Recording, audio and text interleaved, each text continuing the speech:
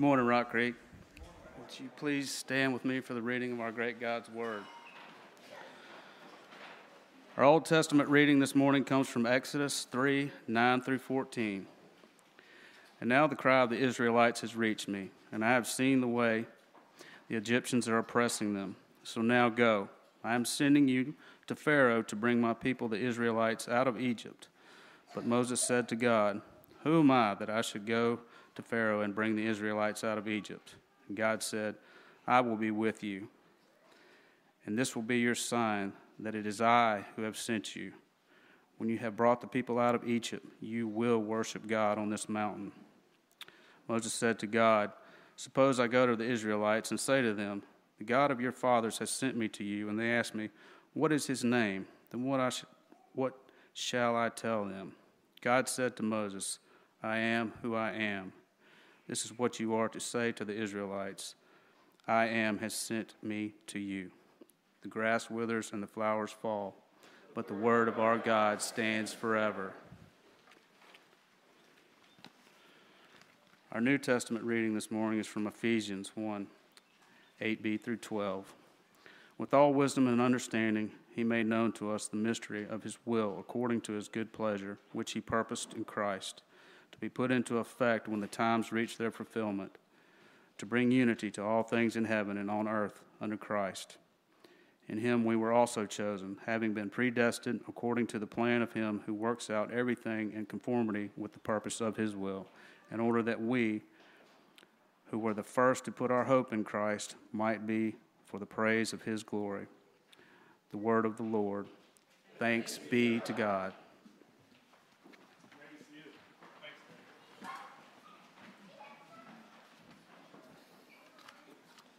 All right, it's our practice at Rock Creek typically to take a moment and remind ourselves and settle down and remember that while this may be as entertaining as a Netflix comedy special, it is not that. It is, that was a joke and not a funny one. It is, thanks, Marshall. It is a conversation. This is something where the Lord is offering you himself. He's speaking to you, and we are called to receive and to respond. So let's take a second to quiet ourselves.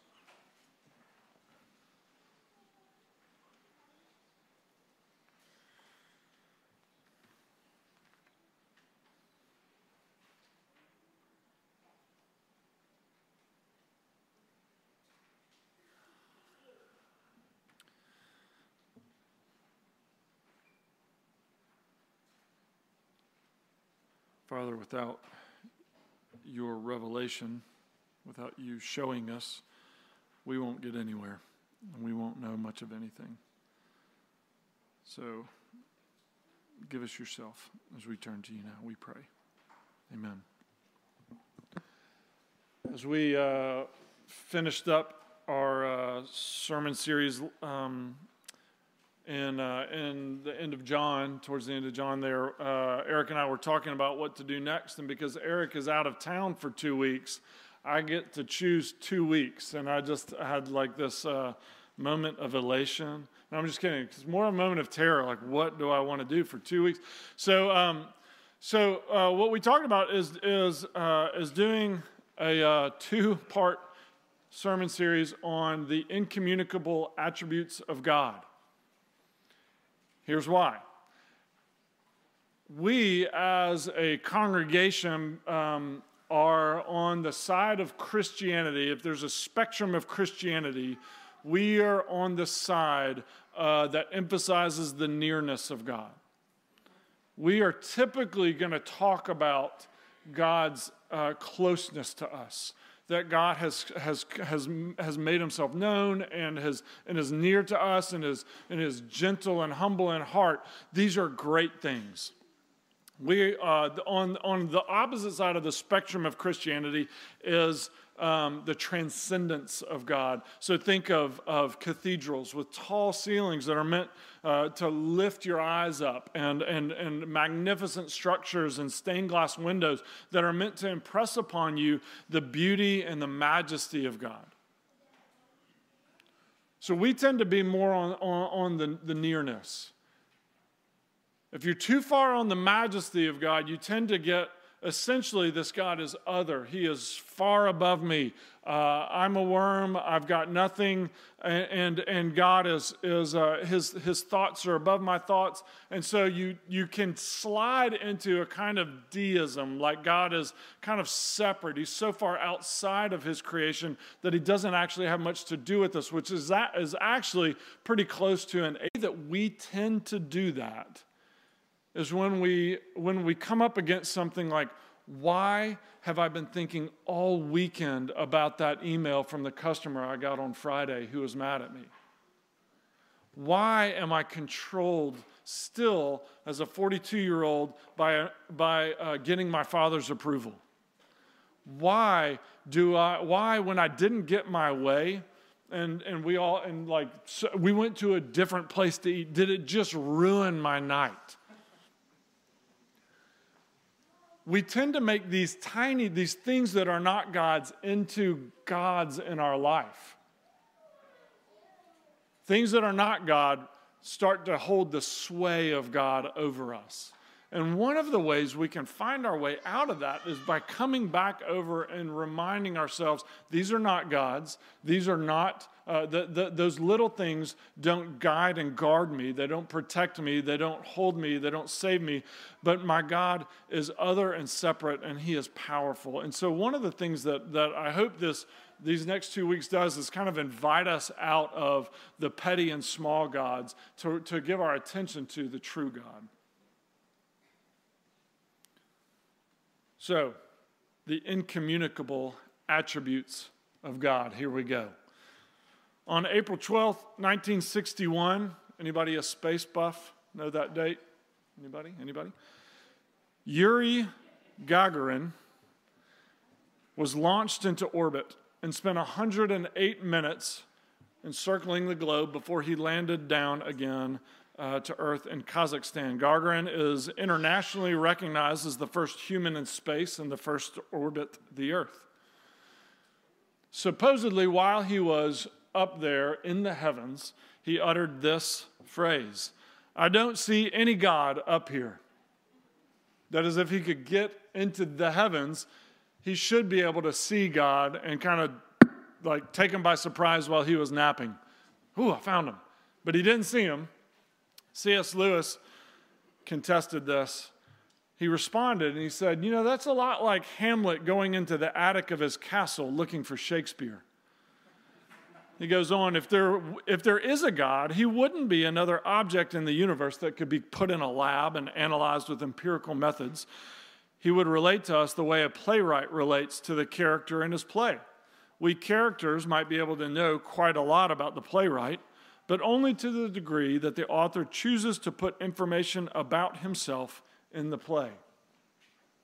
In other words, this is the God that we are approaching now isn't one that we can deduce and come to conclusions about given our own mental faculties. By definition, if he is God, he exists outside of us, more like Shakespeare outside of the play of Hamlet. And so we have to ask, has this God revealed himself to us? We looked at this passage and this story in Exodus 3 where God meets with Moses and he reveals himself. He says his name to him. And this, the version that's printed in our bulletin doesn't have, many versions would have that I am who I am, or the I am has sent you, had that in all caps. Do you guys recognize that if you've read the scriptures before? Oftentimes that's in all caps. That's to denote that this is the name that God is giving himself. This is this is the tetragrammaton, the name that God has declared as his. And when he says, I am who I am, that is a mysterious thing. That doesn't sound like a name, does it? It doesn't sound like much. It sounds a bit nonsensical. But and it's contested what he actually means to communicate to Moses, but this is uncontested. What he is communicating, this portion at least, is that he is other and he is separate and he is self-existent. In other words, he's telling Moses that he has incommunicable attributes, his eternity, his infinity, his immutability. It's one of the first ways he makes himself known. In other words, he says, as far above and separate from us as Shakespeare to Hamlet, is what he tells us. A.W. Tozer says this: few of us have let our hearts gaze in wonder at the I am, the self-existent self, back of which no creature can think. When you were a kid and your parents told you you'd go to heaven forever, whatever that means, did you ever sit in your bed and try and imagine what forever looked like in heaven? And your brain starts to get hot. Do you remember that? It's like, what comes next? And then what? You know that feeling? That's what he's saying. Few of us have given ourselves to actually pondering this self-existent self, back of which no creature can think. It's actually outside of our ability. Such thoughts are too painful for us. We prefer to think where it will do more good, about how to build a better mousetrap, for instance, or how to make 2 blades of grass grow where 1 grew before. And for this, we are now paying a too heavy price in the secularization of our religion and the decay of our inner lives. Tozer is saying, if you don't actually give attention to this part, this transcendence, this incommunicableness of God, then it's going to decay your inner life. It's going to corrupt our religion. And what I want to do just this morning briefly is look at 2 of these attributes: infinity and knowledge. These 2 attributes of our God and how that might impact us if we actually give attention to those parts of his character. So God says, I am who I am. I am self-existent. I was before anything. I will be after everything. I am the great. I am before anything existed. I am. He is communicating to Moses in part. One of the things is that he is infinite. And what that means is that whatever he is that to the bottom, all expansively, never ending, and unbounded and producing that. Whatever he is fully and wholly capable of producing that. He's got the power. He's not bounded by time or space or the limits of energy to produce his will. He is infinite. There's a movie that I saw recently that came highly recommended from a number of people I really trust that actually deals with this. It's called Everything Everywhere All at Once. Bit of an art house film, not for everybody. But what happens in that movie is that it plays with, and you guys, there's all kind of groans and smirks about sci-fi and all this stuff. Look, do you know a movie that deals with, helps you think about what the infinite really means and what you would live out? I don't think so. So stop all your smirking. It's great sci-fi is awesome. It helps us think about stuff that we wouldn't otherwise consider. Okay. Everything, everywhere, all at once. I'm feeling a little defensive.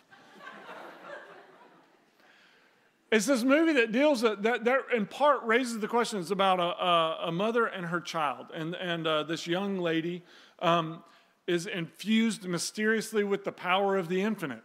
She is unbounded. She can be everywhere. She can be everything and all at once. She becomes unbounded. What happens when a human becomes unbounded? When her essence is now unbounded from time and space and energy and is free to express itself across all of existence? Well, what becomes unbounded, because she is a human, is fear, self-interest, loneliness. This is what becomes unbounded and unleashed into existence. And because that's what becomes infinite, what happens is destruction. Because if self-interest becomes unbounded, then it destroys all other selves in the interest of the one. But our God says that he is infinite. And his character is unbounded. Job 11 says, can you fathom the mysteries of God? Can you probe the limits of the Almighty? One of our speakers at RYM said this, that God declares himself, the Lord, merciful and gracious, slow to anger. In other places, he says he is not easily provoked to anger. And the speaker made this point. God has to be provoked into getting angry, but he just is merciful. He is good. And so when we talk about the infinite capability, the infinite capacity of God, that whatever he is going to be set loose on all things at all times, it's not fearful self-interest that God is unleashing into everything, everywhere, all at once. It is goodness. That what you see and what I experience in this existence is the unbounded goodness of God. That's what we see going out into eternity from our forever existent living God. His goodness. At the heart of the universe is goodness. Okay, so that begs the question, why is there war in Ukraine? Why am I stuck in a job I don't love? Why is my family of origin such a mess? Why is there disease? Why, when I want to make that one thing and I go to the kitchen, I'm always missing an ingredient? That's a good question. If at the center of the universe is unbounded goodness, infinite goodness, goodness that is wholly and completely capable of only goodness all the time, why are these frustrations present? Isaiah 55, one of my favorite passages, says this, as high as the heavens are above the earth, so my thoughts are higher than your thoughts. God's knowing is as high above our knowing as the heavens are above the earth. And before I get in, my apologies to Andrew Voss, who I don't see. Sometimes an illustration hits you at 8:30 a.m. and you go with it. And I didn't have time to call our rocket scientist. Okay, so do you know how much energy it requires to get from the earth to the heavens? You don't. I didn't either. Thank you. But listen, this is from NASA's website. This is going to be too long. Settle in, because it's awesome. All right. So, do you remember the space shuttle, the thing that you had as a kid, that toy, and looks kind of like a plane with the big fat middle part, the wings? Okay. And then when it's about to launch, it also has those two little like side rockets, right, that are part of it, and a big fat one in the. So we're talking about that structure, that thing, to get that thing up into the heavens. You ready for this? The energy released by the 3 space shuttle main engines, all the things that propel it up there, at their full power, calculated in watts, is equivalent to the same amount of energy created by 13 Hoover dams. I don't know much about the Hoover Dam. It's really big, and it's one of the wonders of like modern world. Great. Okay. The main shaft of the turbo pump rotates, so the thing that like generates power and then it rotates at 37,000 RPM. A car operating at 60 miles per hour runs at about 2,000 RPM. 37 is a lot more than 2. The maximum equivalent horsepower, okay, you ready? The maximum equivalent horsepower developed by the 3 main engines is more than 37 million horsepower. That's the one that got me. What? 37 million? At liftoff, just the 2 solid rocket boosters consume, get this, 11,000 pounds of fuel per second. That is 2 million times the rate at which fuel is burned by the average family car. 2 million times. That's how much energy it takes. The twin solid rocket boosters generate a combined thrust of 5.3 million pounds. That equals about 40 million horsepower, or the energy of 14,700 6-axle diesel locomotives, or, to put in our terms, 400,000 compact cars. That's how much power is generated just to get something from here up there. That is awesome, y'all. Okay. So when God says, my thoughts are higher than your thoughts, as high as the heavens are above the earth, do you think that unbounded goodness might have a good reason for the fact that there's no more flour? Maybe so. Maybe he's got a reason you can't see. I think that is great. I think it's wonderful that just because you're in a job you may not love, or you don't understand why things aren't moving forward, or you don't have that relationship that you think you ought to have, that unbounded goodness with perfect 100% all the way, all-inclusive knowledge might have a reason for where you are right now. Might have a great, perfect, good reason for the things you see. Here's a quote that is too much, but I'm reading it anyways. We know things mediately. That means by mediation. That means we know things through our senses that we can pick up. There's something in between the information out there and our reception of it. God knows them immediately. We know things successively, one thing after another, but God knows by one all-comprehending insight. We know only in part, but God's knowledge is exhaustively complete, says Boyce. He knows everything down to its very core. He knows you that way. His knowledge is complete. His knowledge is exhaustive from the very beginning to the very end. In fact, before there was such a thing as a beginning, his knowledge has been complete, and it will remain complete and exhaustive.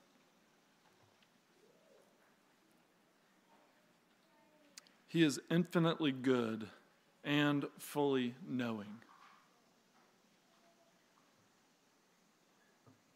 That is something that can deliver you from the tiny and petty gods that ruin your life. That is something that can give strong comfort in distress and loss and confusion.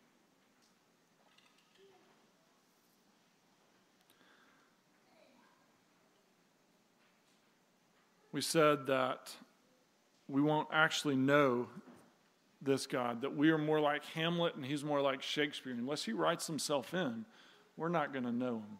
Tim Keller uses this illustration. Dorothy Sayers, who is a writer in the 20s and 30s in England, she was a mystery writer, for one thing, and she was one of the first women to graduate from Oxford University. She wrote a series of books about this gentleman, Lord Peter Wimsey, who was a gentleman detective and a bachelor in London in the 1920s.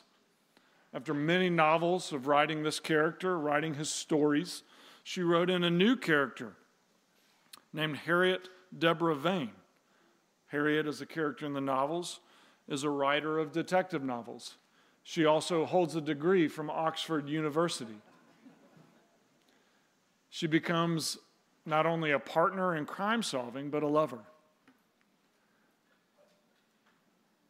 Many critics see this as Dorothy writing herself into that story, that as she wrote this story and watched it play out, she saw the loneliness of Lord Peter and fell in love with him, so to speak, and herself into the story to solve the problem. Our Father has written himself into this story, into your story and mine, in Christ Jesus. And Christ has become for us the way to know this unknowable God. He said, I've come near. He said, in his unbounded goodness, his infinite goodness, and his perfect knowledge, at the very center of the universe stands the cross. The display of perfect knowledge and unbounded goodness.